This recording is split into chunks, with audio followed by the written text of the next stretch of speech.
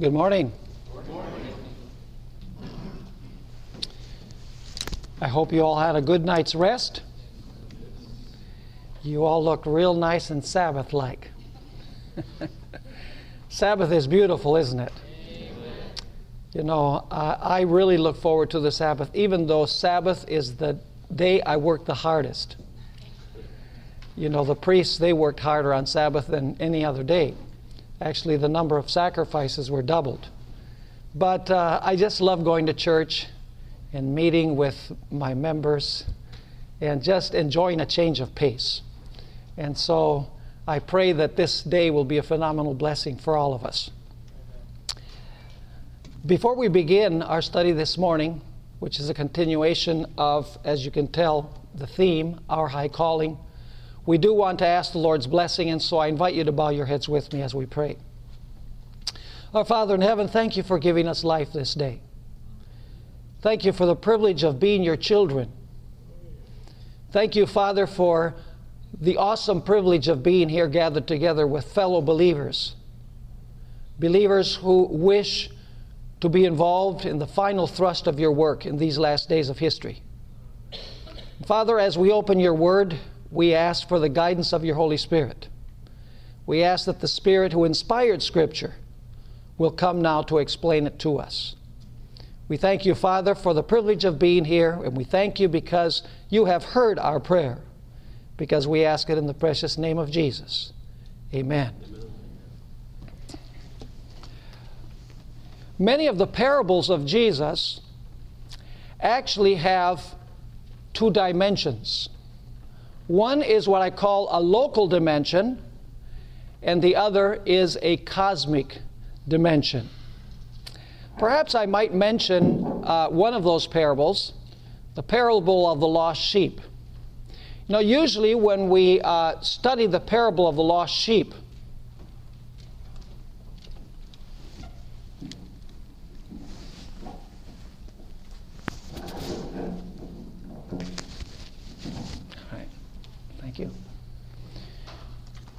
usually when we study the parable of the lost sheep, you know, we say when somebody goes astray from the church, we should go and we should rescue that individual. We should do everything possible to bring that individual back to the church. But really, this parable has a much broader dimension. And Ellen White actually caught this in Desire of Ages and Christ's Object Lessons. She says that the 99 that are safe in the fold represent the worlds that never sinned. The one sheep that goes astray represents this world that fell into sin. The shepherd leaving those who are safe in the fold to come and rescue the sheep that was lost represents the fact that Jesus came from heaven to earth to give his life to rescue this world and put this world back in the fold. And then the return of the shepherd with the sheep on his shoulder and the great celebration in the home represents the great celebration of all of heaven when this world has been restored to what it was originally. Amen. That's the cosmic dimension of the story of the lost sheep, and probably, I would say, the primary dimension of the parable of the lost sheep. And many of the parables of Christ have this twofold dimension. You know, the local, we're supposed to go rescue the sheep that are lost as good under shepherds, but Jesus, according to the Bible, is truly the good shepherd. Now this morning we're going to follow up on what we studied yesterday. Yesterday we noticed that the highest calling, the highest goal that Jesus has established for us is God-likeness. And we noticed that the only way that we can really know what God is like is by beholding Jesus Christ, who is in the bosom of the Father, and therefore is able to reveal fully and completely what God is like. I'd like to read a statement that I'm sure we're all acquainted with. It comes from the book Christ's Object Lessons, page 69. And this is an awesome statement. Some people have struggled with it, but I believe that what Ellen White wrote, she wrote under inspiration. And I believe that this is an accurate description of God's ideal for us. This is what she says. When the character of Christ shall be perfectly reproduced in his people. When what? When the character of Christ shall be perfectly reproduced in his people, then he will come to claim them as his own. And usually we stop there. She continues saying, it is the privilege of every Christian not only to look for, but to hasten the coming of our Lord Jesus Christ. Now she explains how it can be hastened. Were all who professed his name bearing fruit to his glory, how quickly the whole world would be sown with the seed of the gospel. Quickly, the last great harvest would be ripened, and Christ would come to gather the precious grain. When the character of Christ is perfectly reproduced, when we are perfectly God-like, we could say, then Jesus will come to claim us as his own. Of course, this leads us to ask the question, what is perfection? We need to know what perfection is in order to know how the character of Christ can be perfectly reproduced. Usually when we think of perfection, we look at what I call the negative side of perfection. Usually we say, perfection means that we don't sin anymore. Now, I must admit that this is one side of perfection. Stopping our sinning. Not doing evil. That's one side of perfection. But I think that perhaps we've missed the other side of perfection. Because perfection really has two sides.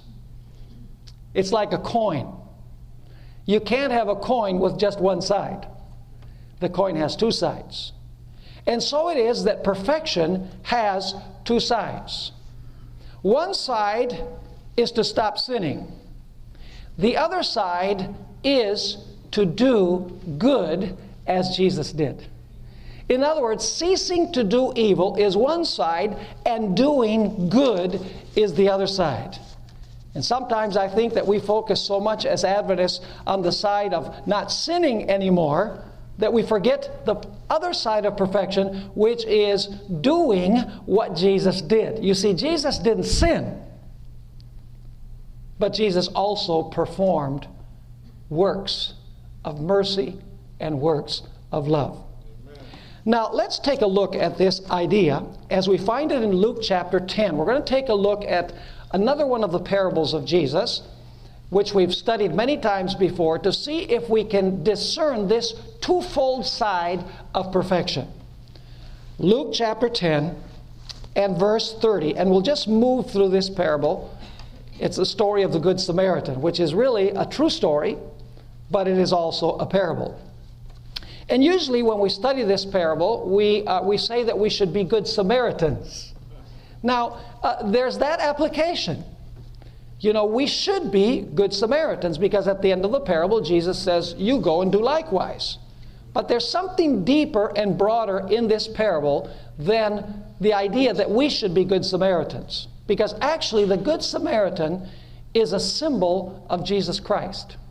Now, let's go through this story, beginning in Luke chapter 10 and verse 25. And remember, we're discussing perfection. When the character of Christ is perfectly reproduced. Does that mean when we stop sinning the way Jesus never sinned? Is that it? Or does it mean doing the good that Jesus did? Notice verse 25. And behold, a certain lawyer, when it says lawyer, it's talking about an expert in the law of Moses. This is a religious lawyer. It's not one of those lawyers that we know of these days. So it says, a certain lawyer stood up and tested him, saying, Teacher, what shall I do to inherit eternal life? Now, can you think of another story in Scripture where another person asked the same question? The rich young ruler. So let's suspend our study for a moment and go to Matthew chapter 19. Matthew chapter 19 And let's begin at verse 16. Matthew 19, verse 16. Now behold, one came and said to him, Good teacher, what good thing shall I do that I may have eternal life? What kind of life does this young man want? He wants eternal life. That's important. He says, what do I need to do to have eternal life? So he said to him, Why do you call me good? No one is good but one, that is God. And that's been misunderstood. Some people say that Jesus was not claiming to be God. What Jesus is saying is, okay, you call me good. Why do you call me good? Do you call me good because you think I'm a simple man, or do you call me good because you think I'm God? And so he says, why do you call me good? No one is good but one, that is God. But if you want to enter into life, which life? Eternal life. That's important. If you want to enter life, that's not this mortal life, but if you want to enter eternal life, what does Jesus continue saying? Keep the commandments. Isn't that legalism? Keep the commandments. That's a good Seventh-day Adventist answer, isn't it? Say, praise the Lord, hallelujah. Keep the commandments. Do you think this young man would have made a good elder in the Adventist church? Do you think he would have made a good physician? Let's come a little closer to home. I think so. Let's continue reading. He says, this is too good to be true. Too good to be true. So he wants to make sure. He said to him, which ones? Jesus said, you shall not murder, you shall not commit adultery, you shall not steal, you shall not bear false witness, honor your father and your mother, and you shall love your neighbor as yourself. Did you notice that Jesus quoted the last 6 commandments, but he took out one, and in its place, he put in another one. He took out the commandment that says, thou shalt not covet, and he put the positive side of that commandment, you shall love your neighbor as yourself. And when the young man hears this, notice in verse 20, then the young man said to him, all these things I have kept from my youth. What do I still lack? Does that sound like I'm rich and increased with goods and in need of nothing? So he says, all these things I have kept from my youth. What do I still lack? Now listen to the answer of Jesus. Remember that Jesus says, if you would enter life, right? If you want to enter life, which life? Eternal life. Now notice another if. Verse 21. Jesus said to him, if you want to be perfect. Must we be perfect to have eternal life? Yes, because Jesus says, if you want to enter life, and then he says, if you would be what? Perfect. Wow. Is Jesus talking here about not performing evil anymore? Jesus is discussing the other side of perfection. If you want to be perfect, go, sell what you have and give to the poor, and you will have treasure in heaven, and come follow me. What was lacking with this young man? What was lacking was not the negative side of perfection, ceasing to do evil. What was missing was doing good. Go sell what you have and give to the poor, and you will have treasure with me. And notice what the response was. In verse 22. But when the young man heard that saying, he went away sorrowful, for he had great possessions. What is perfection according to this definition? Jesus says, if you would be perfect. What is the definition that Jesus gives of perfection? It's not in this context ceasing to do evil, but what? Selling what you have and giving to the poor. Doing good. The other side of perfection. Now let's go back to the story of the Good Samaritan and see if the story of the Good Samaritan is in harmony with what we just looked at. Once again, verse 25, and behold, a certain lawyer stood up and tested him, saying, Teacher, what shall I do to inherit eternal life? He said to him, what is written in the law? What is your reading of it? Jesus says, you tell me. You're the expert. You're the lawyer. You claim to be able to read correctly the writings of Moses. You tell me what the answer is. Verse 27. So he answered and said, you shall love the Lord your God with all your heart, with all your soul, with all your strength, and with all your mind, and your neighbor as yourself. Was his answer correct? Is it the same answer, basically, that was given by Jesus to the rich young ruler? Yes, you must what? You must love. Now let's continue. Notice verse 28. This young man had good theory. He knew how to give the right answer, but he wasn't doing it. Because it says in verse 28, and he said to him, you have answered rightly.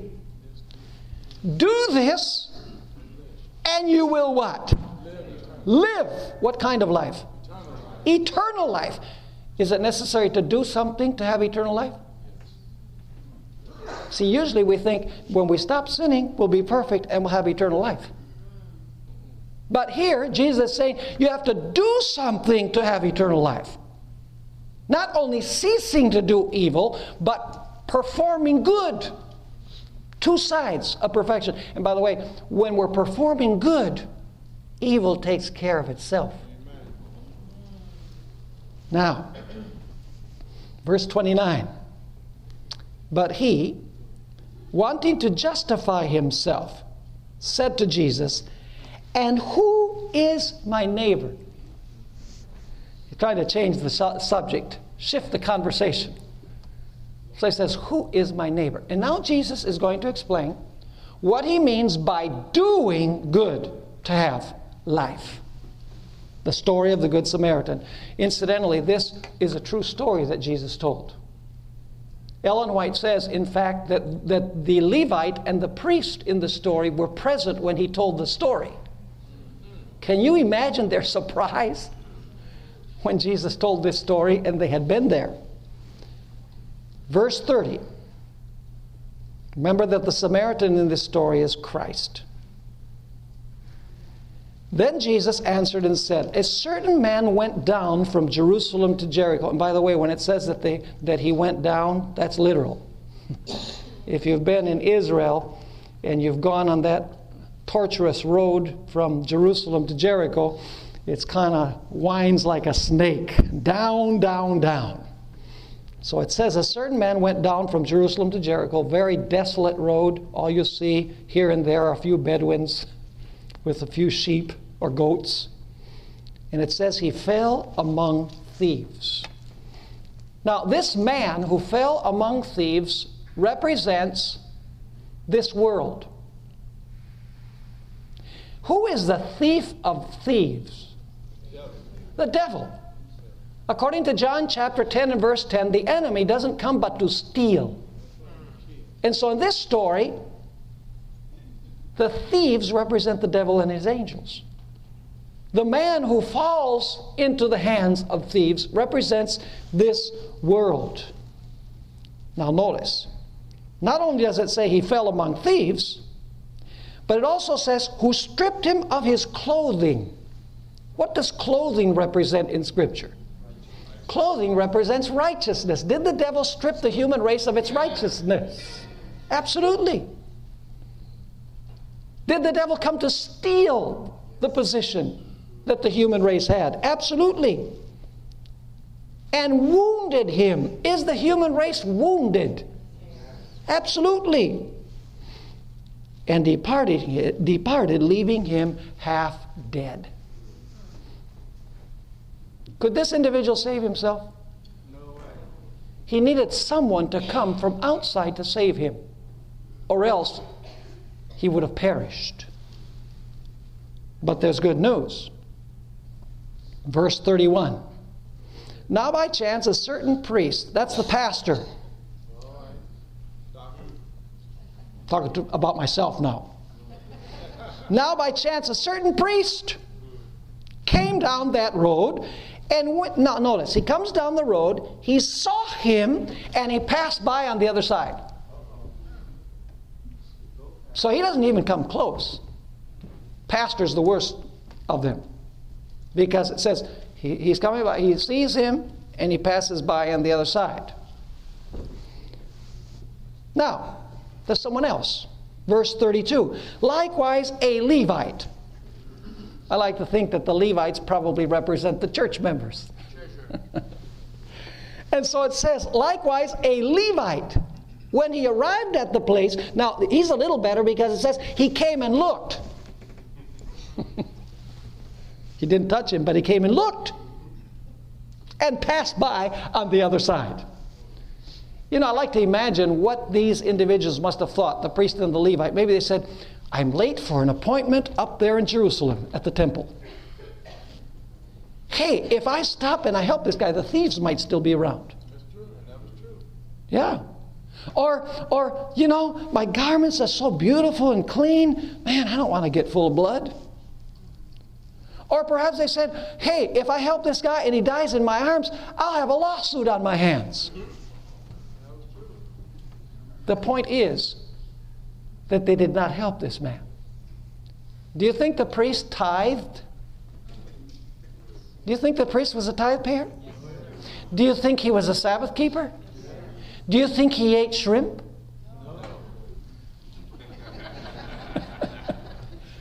Morally, on the side of not sinning, he appeared to be very righteous. Where was the problem? With doing good. Now notice verse 33. But a certain Samaritan from a different country, a certain Samaritan hated by the Jews, and vice versa. He comes by, came where he was, and when he saw him, he had compassion on him. Did he have to have compassion on him? Would helping this man be any personal benefit to the Samaritan? So why did he help him? Simply because he had a compassionate heart. So it says he had compassion on him.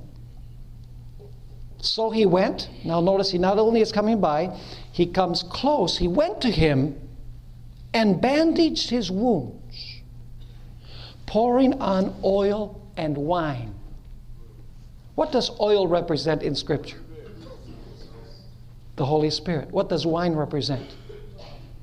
The blood of Christ. What were the two healing agents? The Holy Spirit and what? And Christ's blood.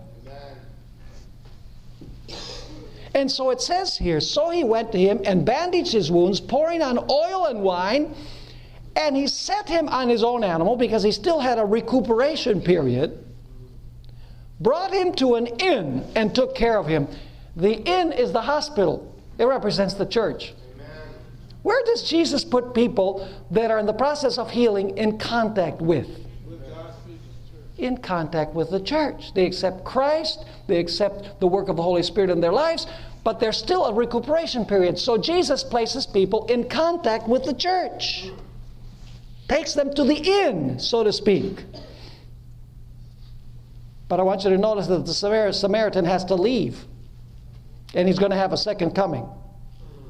Verse 35.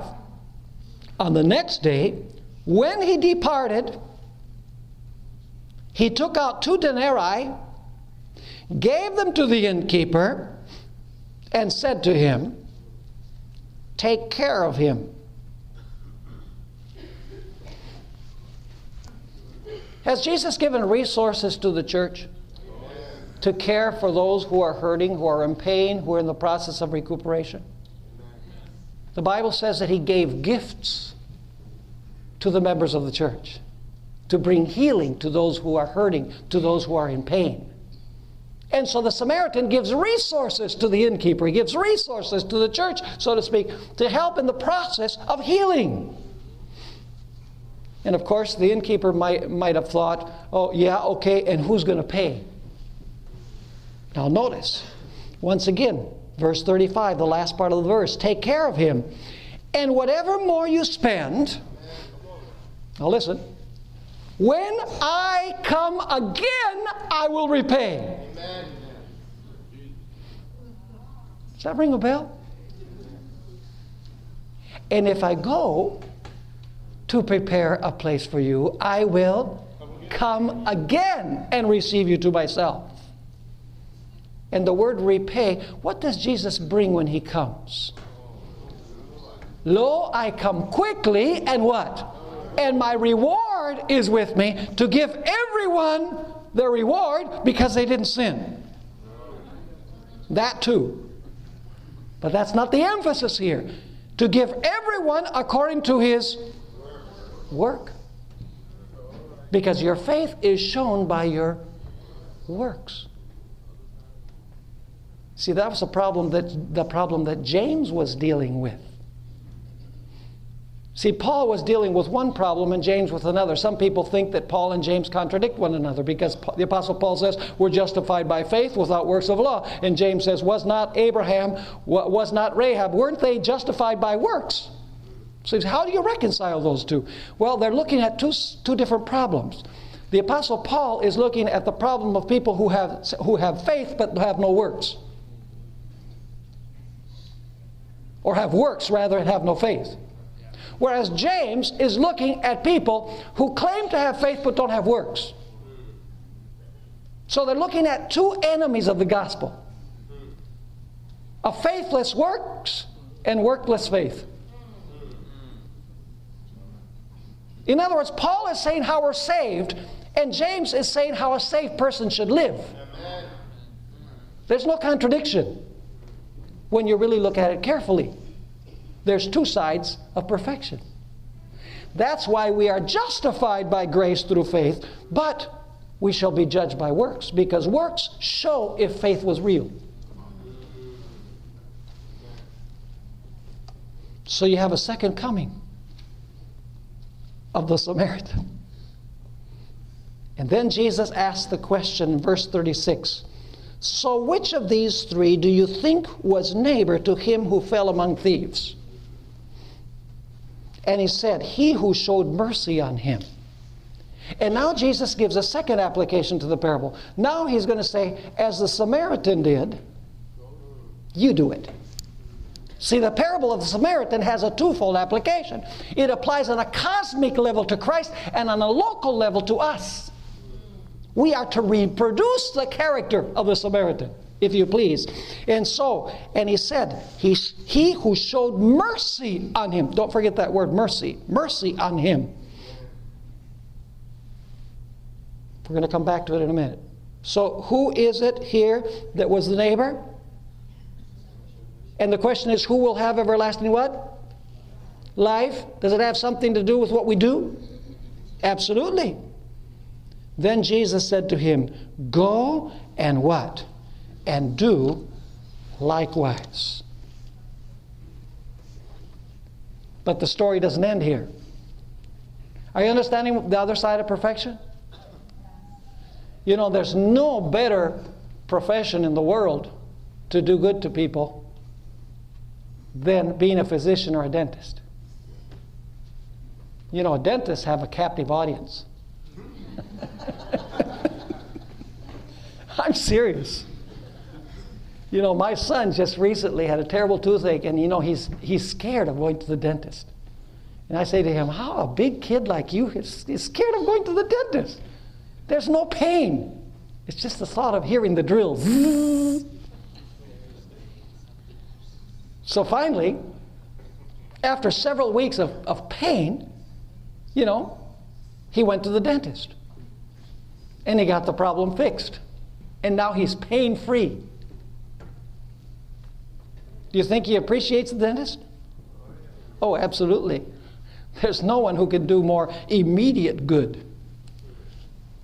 I mean, physical good than a physician or a dentist. And then that opens the way to do spiritual good. Isn't that the reason why this is the right arm of the message? To open the door. Now go with me to Matthew chapter 5.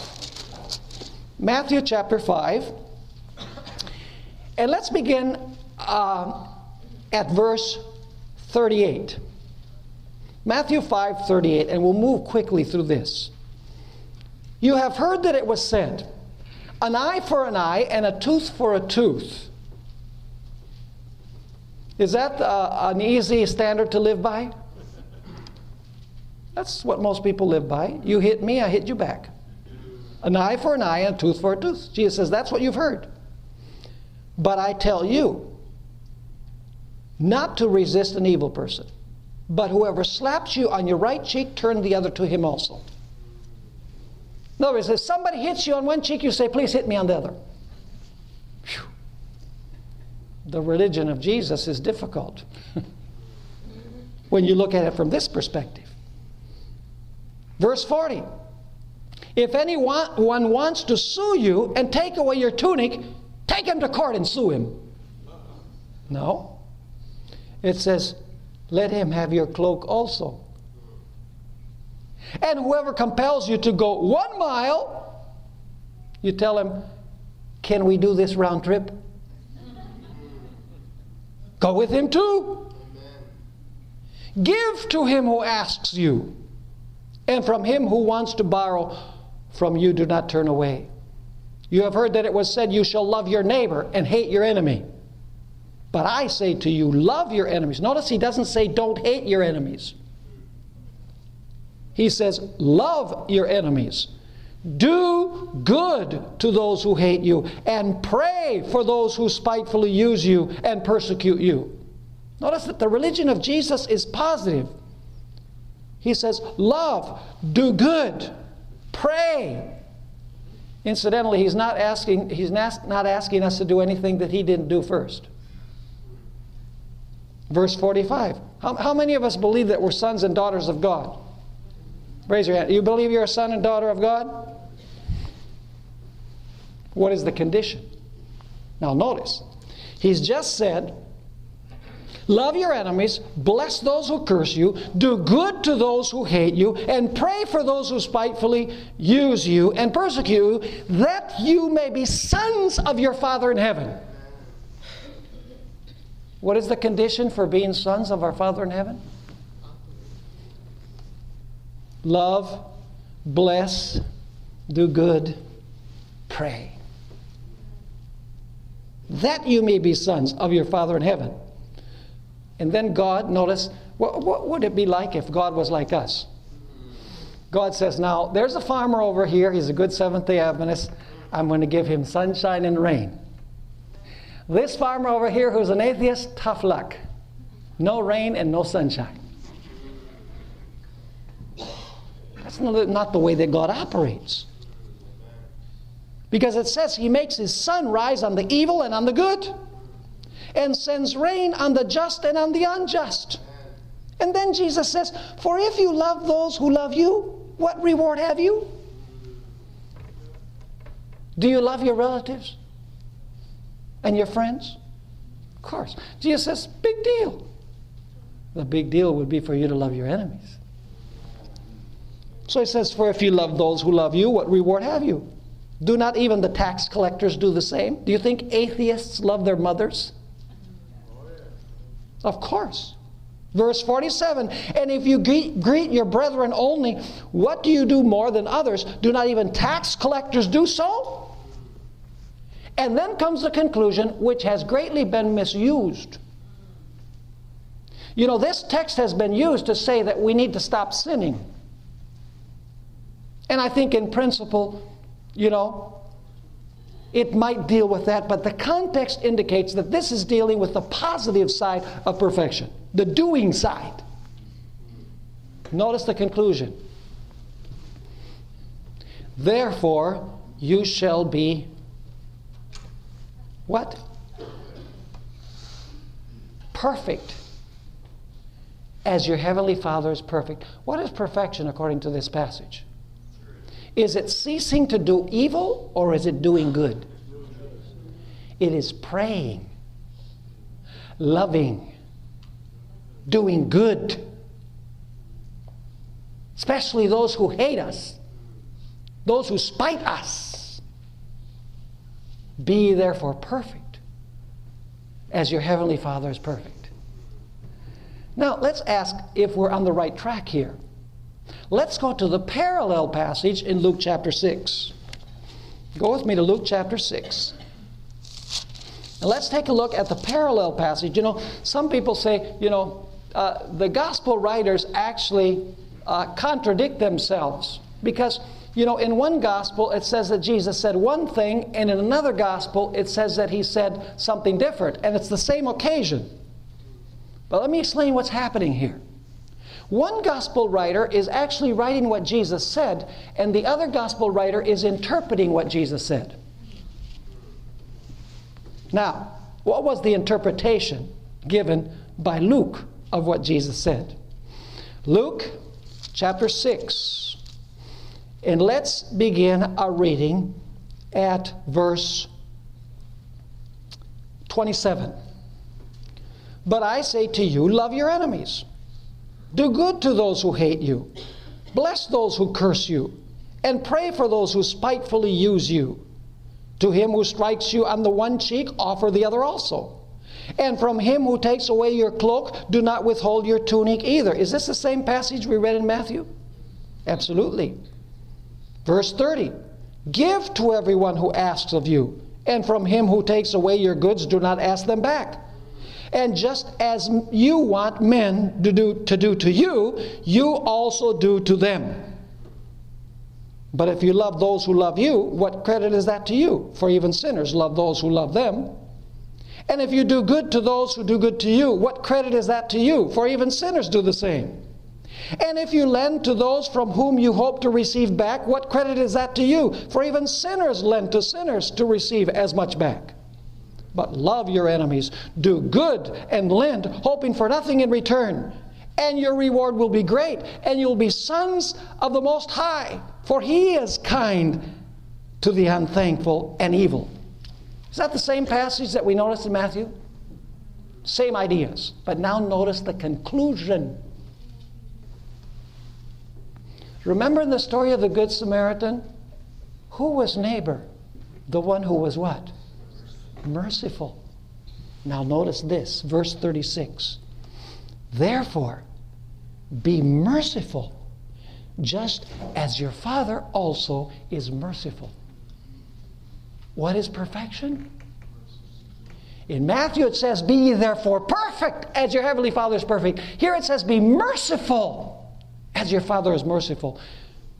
Perfection, the ignored side of perfection, is the merciful side.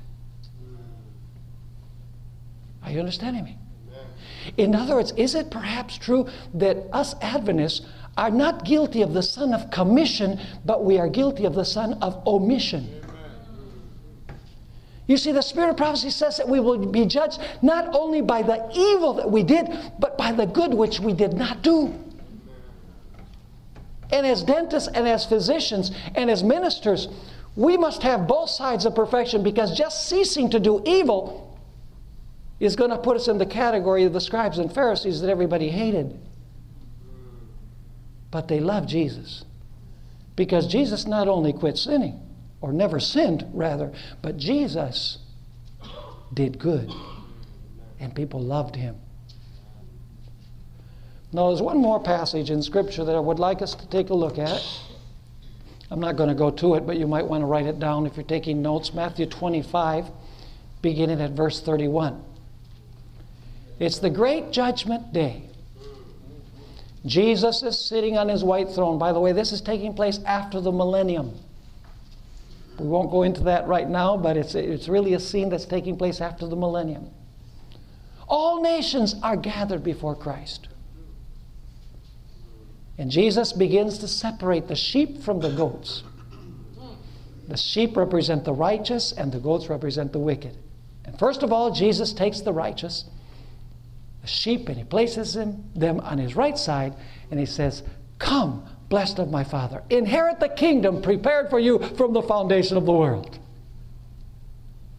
And then He says, because you returned your tithe, and you didn't break the Sabbath, and you never tasted any lobster or shrimp or pork, Now, don't get me wrong. I don't think we should eat shrimp or lobster or pork. The Bible forbids it. That has to do with one dimension, but we're dealing with a different dimension, which rarely do we ever touch upon. Jesus doesn't say that. What does he say? Come and inherit the kingdom prepared from the foundation of the world for you. For I was hungry, and you gave me to eat. I was thirsty, and you gave me to drink. I was a foreigner, you took me in. I was naked, you clothed me. I was in prison, and you visited me. Amen. And of course, these people, they did this naturally. And so they say, when did we see you hungry? When did we see you thirsty? When did we see you naked? When were you in prison? When were you a foreigner? We don't remember you being here. After all, we lived in the United States in the year 2011. You went to heaven in the year 31. And Jesus says, in that you have done it unto one of these, at least my brethren, you have done it unto me. Whenever we live the life of Christ with others, we're doing it to Christ. And then Jesus turns to the goats and he says, you folks are going to go to hellfire, which has been prepared for the devil and his angels. Because unfortunately, you folks, you didn't keep the Sabbath, sorry. You ate what you weren't supposed to eat, and you didn't pay all your tithe, did you? Don't get me wrong, we need to keep the Sabbath, we need to tithe. But do you know why we keep the Sabbath? What did Jesus do on Sabbath? It was his special day for doing what we're talking about. Why do we tithe? So that there's funds that we can use to proclaim the gospel. Why do we practice health reform? So we can be healthy to minister to others. All of these things we do are functional. They are not an end in themselves. So Jesus says to the goats, I was hungry, and you did not give me to eat. This is what I call the sin of neglect.